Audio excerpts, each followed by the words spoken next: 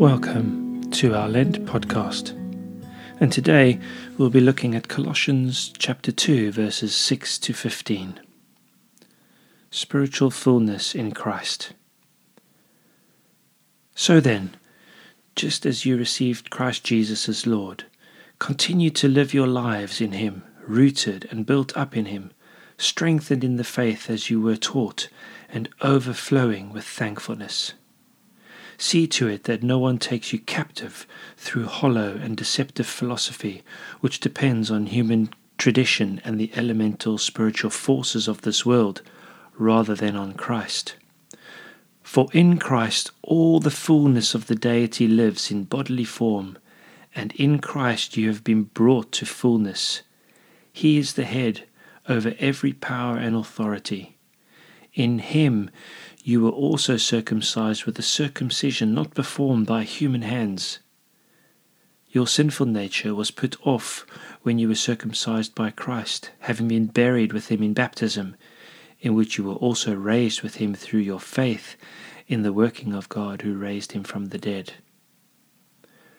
When you were dead in your sins and in the uncircumcision of your sinful nature, God made you alive with Christ. He forgave us all our sins, and having cancelled the charge of our legal indebtedness, which stood against us and condemned us, He has taken it away, nailing it to the cross. And having disarmed the powers and authorities, He made a public spectacle of them, triumphing over them by the cross. The cross has fulfilled and accomplished so many things. It truly is a grand rescue plan for us, God's children. A few things stand out to me when reading this part of Colossians. The header section is about spiritual fullness in Christ. What does this look like for me? Well, verses 6 and 7, continue with Jesus. Let Him build you up.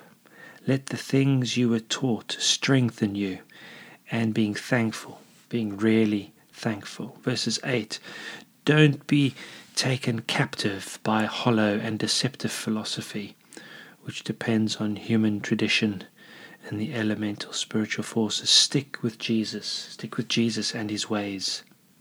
Verses 9 through 12, we are in Christ because of His life, death and resurrection.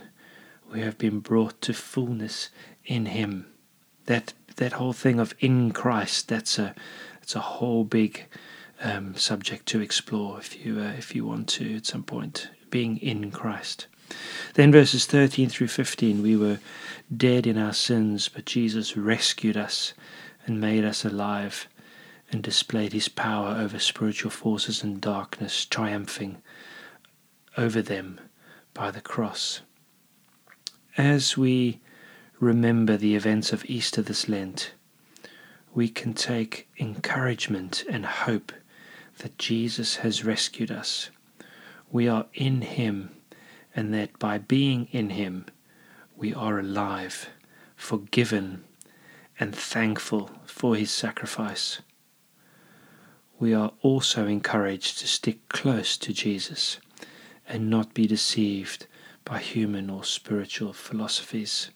Something to ponder today. How can I today overflow with thankfulness for all that Jesus has done for me?